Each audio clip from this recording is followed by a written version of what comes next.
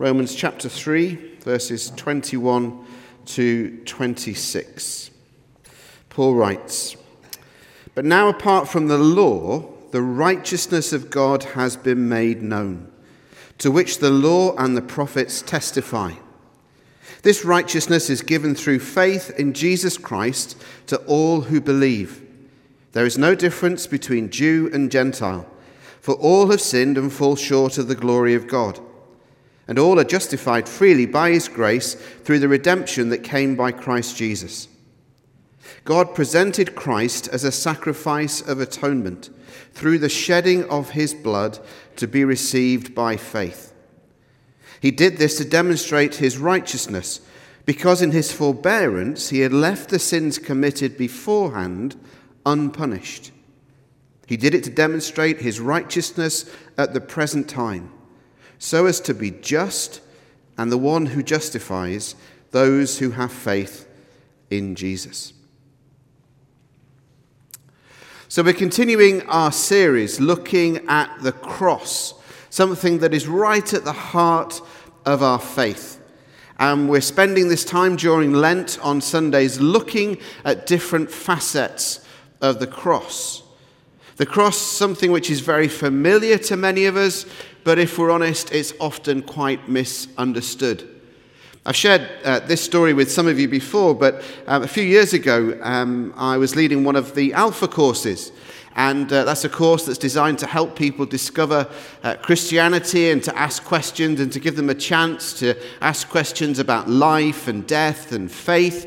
And it's a great course, and over 26 million people around the world now have done the Alpha course.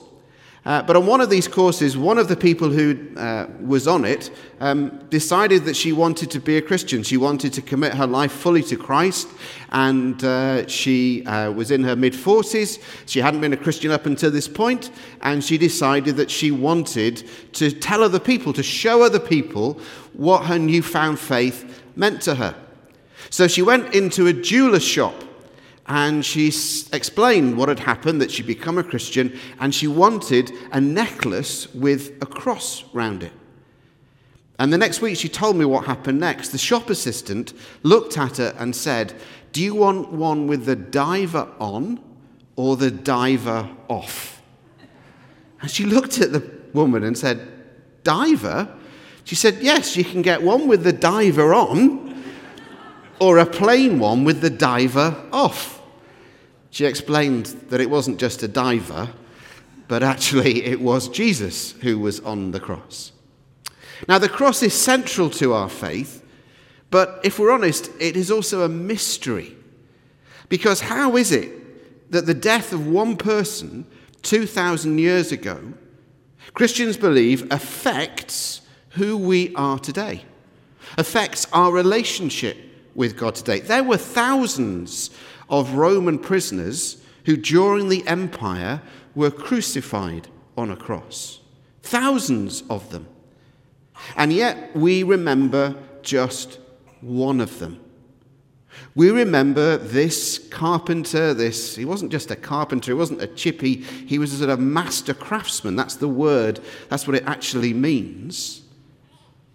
We remember the death of this one master craftsman from Nazareth in Galilee. 2,000 years later, we're in this building. Most churches are in the shape of a cross. People wear a cross around their neck, some with the diver on, some with the diver off. How is this so important? It's a mystery, and if we're honest, our ways of explaining it are simply that, our ways of explaining it. There are several pictures, several motifs, several images in the New Testament as to what the cross means. And the words that we have to try and explain the cross are simply that. They're our best attempt to try and explain, to try and understand this mystery at the heart of our faith. There are these different metaphors, different motifs, different descriptions. There are images from the temple, the law court, the marketplace, and the home. And 3 of them feature in those 5 verses that I read a few moments ago. There's the picture of the law court and the idea that God is the judge. We are in the dock. And yet somehow we are pronounced, even though we're guilty, at the end we're pronounced innocent.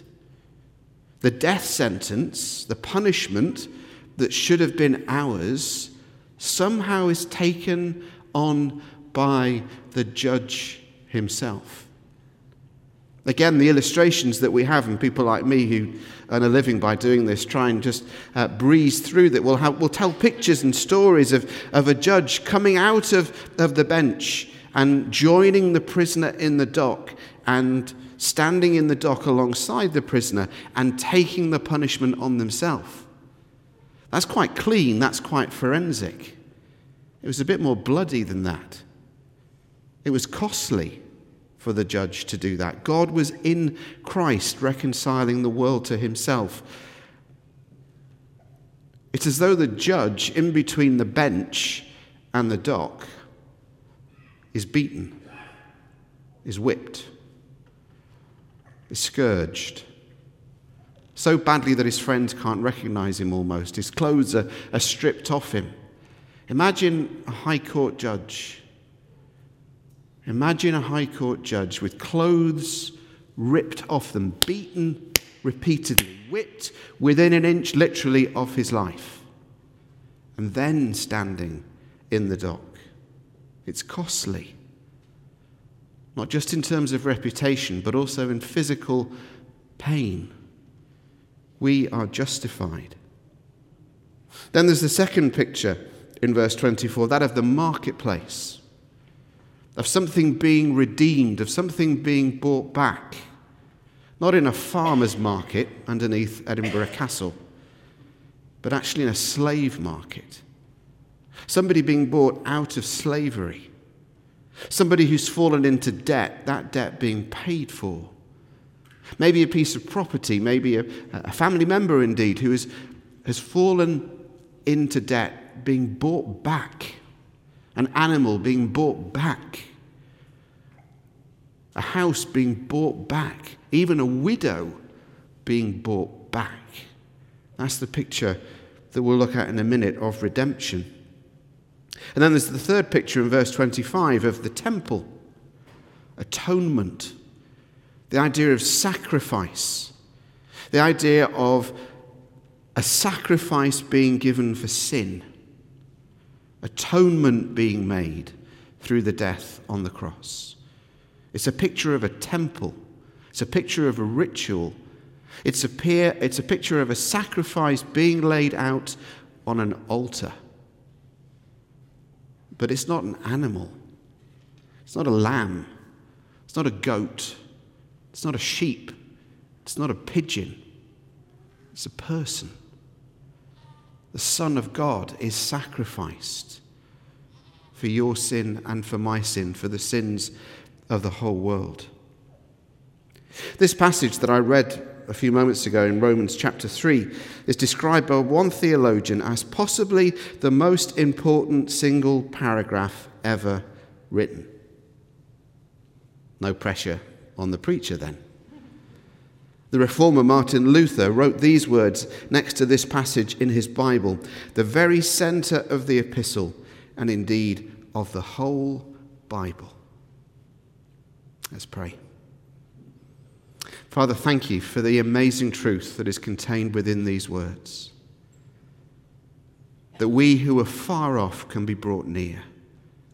That we who were enemies can be reconciled and called your friends and called your family. And we pray this morning that your Holy Spirit would come and apply your word to our hearts, that this won't simply remain intellectual knowledge, but it would move from our head to our hearts, that we might know how deeply we are forgiven, how deeply we are loved. In Jesus' name, amen. So of those three pictures, we're going to focus on one. And the picture is of redemption. It's a big technical term in Scripture.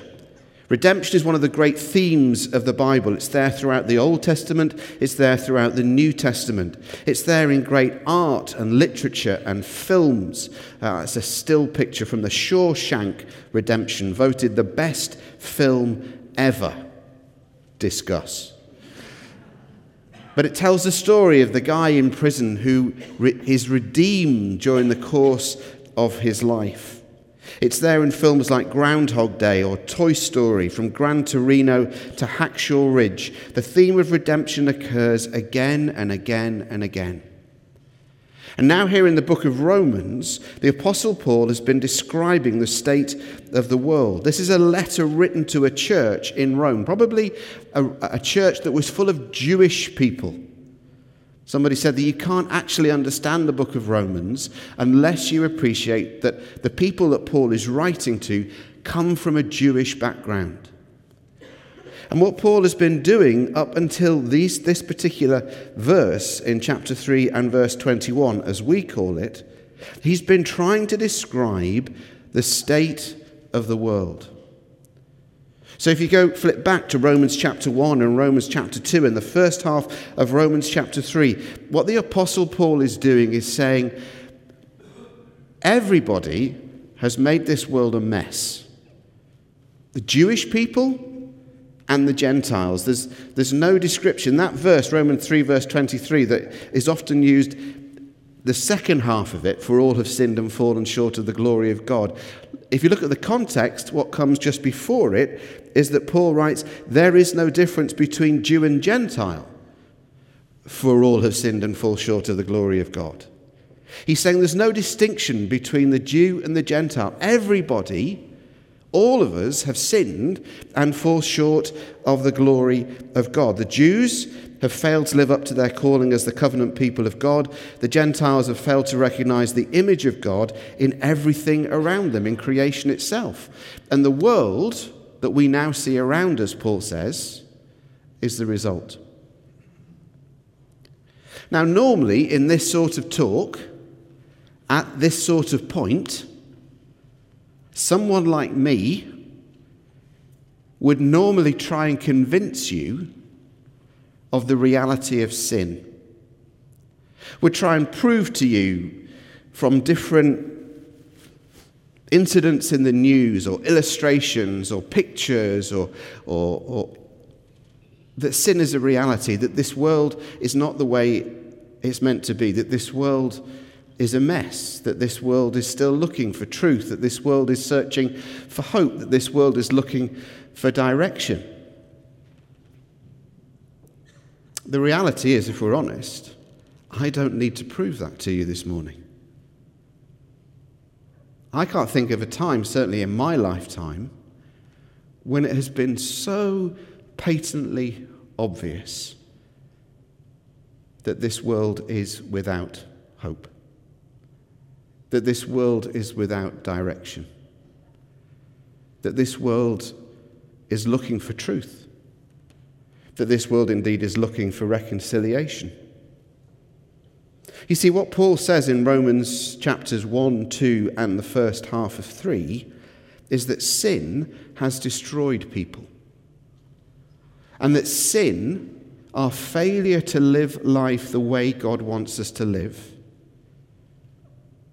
our rebellion against how God wants us to live and to think and to speak, that has affected not just simply us as individuals, but it's affected our society.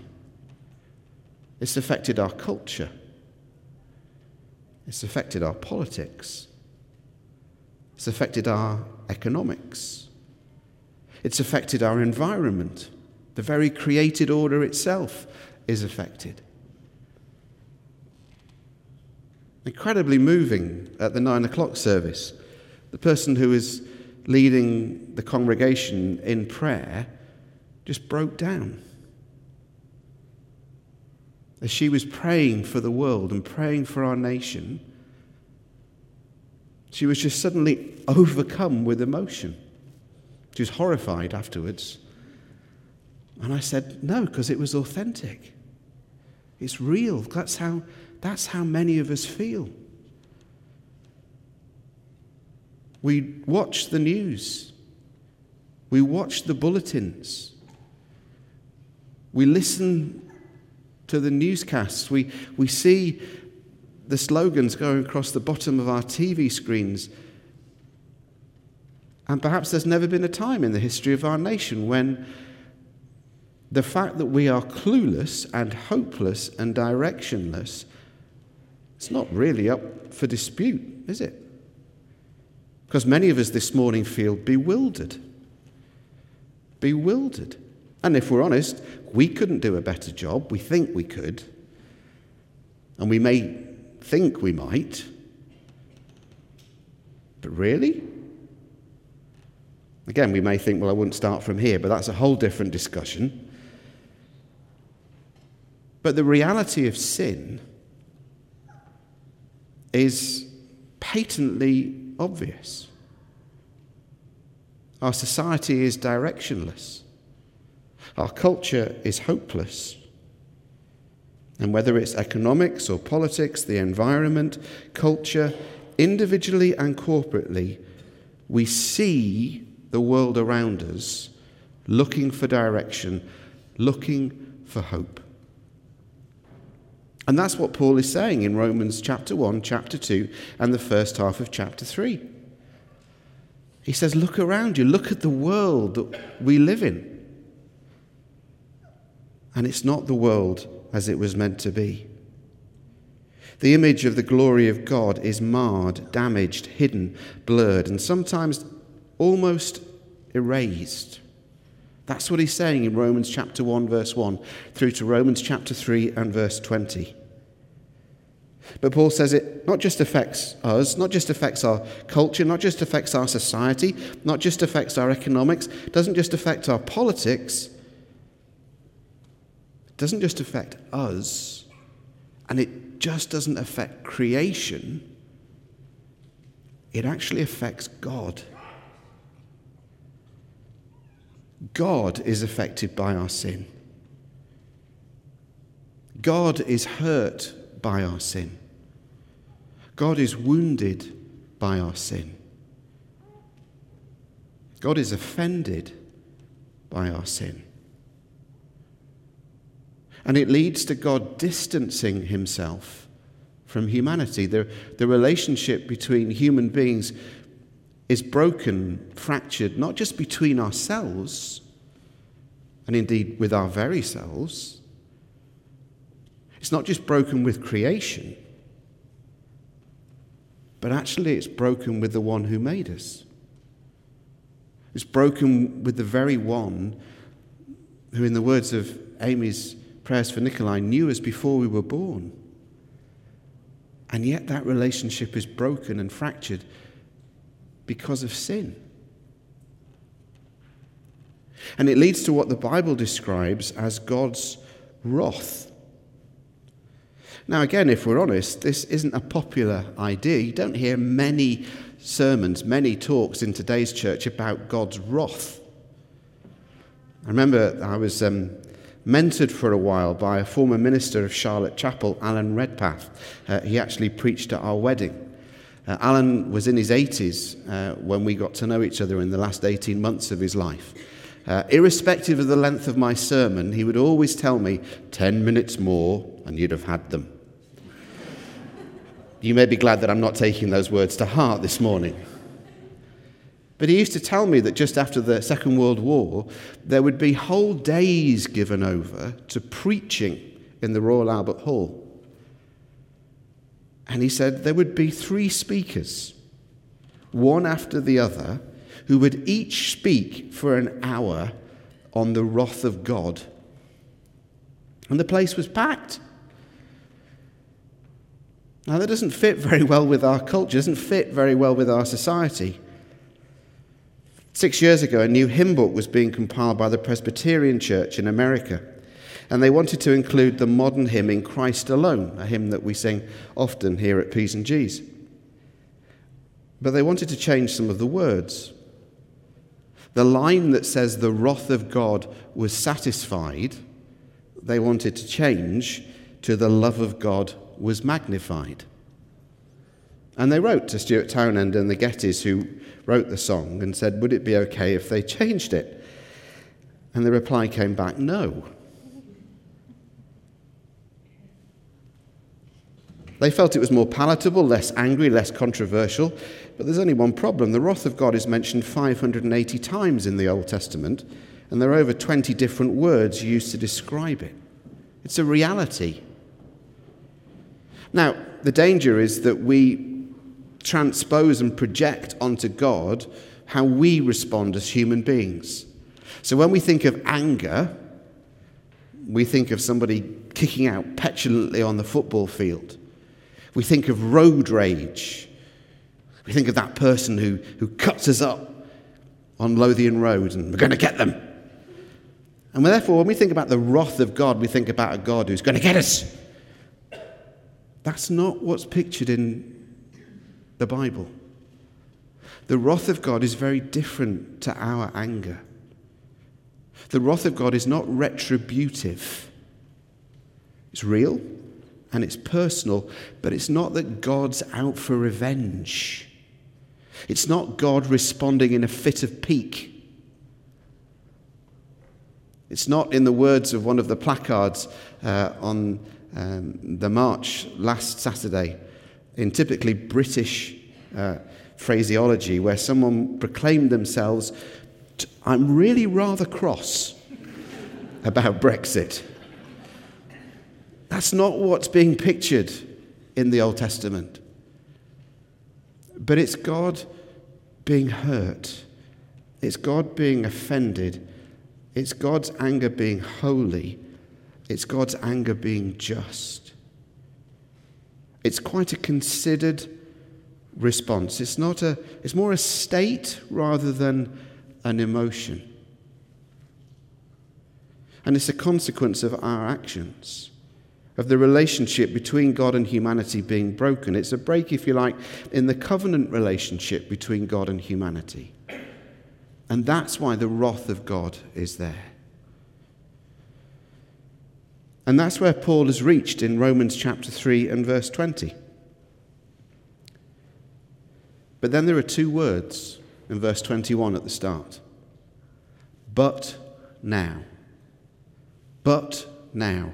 And what Paul is signifying is that this is a game changer. Something has happened. The music in the film changes. It's the moment when this different score comes in. The keys change. And somehow there's something different. Paul is saying there's drama, there's intervention. Something in time, something in eternity has shifted, and that something is Jesus. And so in verses 21 and 22, he speaks about the source of redemption. But now, apart from the law, the righteousness of God has been made known. Humanity is sinful, the world is a mess.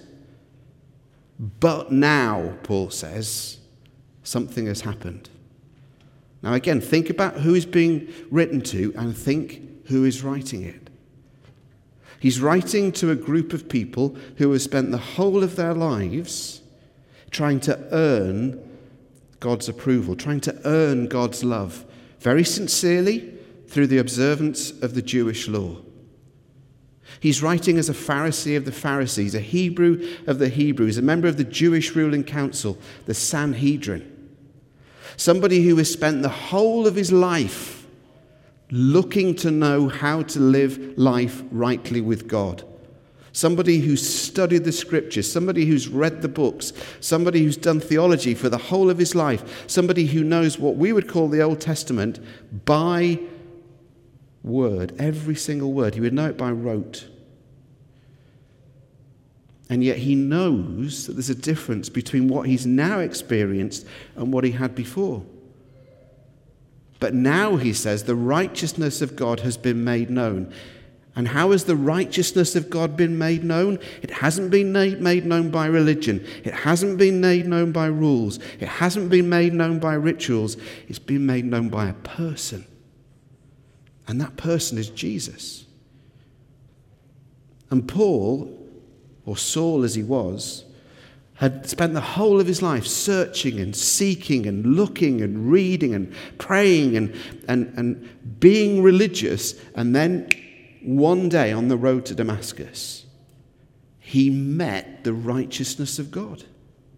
And everything was different.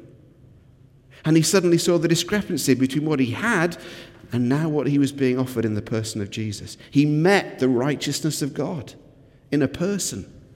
Not rules, not regulations, not ritual, not religion, but a person. The righteousness of God has been made known, Paul says. In the Old Testament, there's a recurring picture of the idea of Redeemer, the Goel, the kinsman Redeemer, who's able to buy back animals, property, and people, and even the nation. It's seen in the book of Ruth, where Boaz comes and buys her back. Elsewhere in the Old Testament, God himself is the Redeemer. He frees Israel from first Egypt and then Babylon. He brings them from slavery to freedom. And this phrase again is repeated, that God is the Redeemer and achieves it by his mighty hand and an outstretched arm. By his mighty hand and an outstretched arm. And the picture is this. What does it mean for God's mighty hand and outstretched arm? It means that God rolls his sleeves up. Elsewhere it's described as he bared his holy arm. And God rolls his sleeves up and redeems his people and brings them from slavery, Egypt, Babylon, into freedom. He rolls his sleeves up and gets his hands messy. That's what God does as the Redeemer. That's what God does in the person of Jesus. And his sleeves aren't just rolled up. They have nails put through his wrists. So God is the Redeemer by his mighty hand and outstretched arm. Secondly, as I've said in verse 23, the need for redemption is made clear. All have sinned and fallen short of the glory of God. We have sinned, past tense, but we fall short. There's all sorts of tensions going on because we are sanctified, we're being sanctified, we will be sanctified. We are redeemed, we're being redeemed, we will be redeemed. We are justified, we're being justified, we will be justified. And finally, in verses 24-25, Paul speaks about the means of redemption. And it always comes back to the person of Jesus. All are justified freely by his grace through the redemption that came by Christ Jesus. God presented Christ as a sacrifice of atonement through the shedding of his blood to be received by faith. In the Old Testament, indeed in Middle Eastern culture, sacrifice always involved something being given up.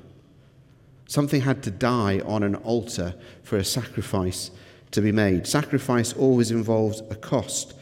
Jesus said, I've come to give my life as a ransom for many. The price paid is the cross. That's how redemption is achieved. And redemption could be exercised for somebody who had fallen into debt, a piece of land that had fallen out of a family's ownership, the person needed to be brought out of slavery, or indeed for a prisoner of war who could be bought back. You could pay a price and redeem somebody. It's the picture, if you've watched enough Cold War films, Bridge of Spies, for example, where there are two prisoners you've seen James Bond films as well where this happens, where two prisoners are exchanged. And there's that moment when they get to the middle of the bridge and then they cross over. That's a picture of redemption. Us, we're the prisoner, and Jesus. It's what our communion liturgy describes as a wonderful exchange. As Jesus takes our place and dies the death that we should have died. So that when God the Father looks at you and me, he doesn't see us, he doesn't see our sin, but he sees Jesus dying on the cross in our place. It's a beautiful, a wonderful exchange.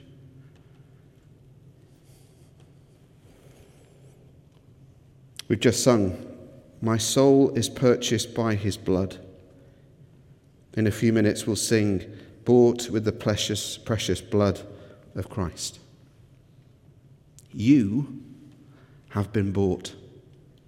You have been purchased. That's the value, that's the worth that God puts upon your life. Whatever other people may say about you, what you may think about yourself, that's the value, that's the worth that God puts upon your life. I wonder if I was to offer Fraser a £10 note. Some of you may have seen this illustration before. Fraser, would you want this £10 note? He's a student and he's that non-committal. Yeah, I'd be okay. But I'll give you that £10 note for nothing. You still want it? Yeah?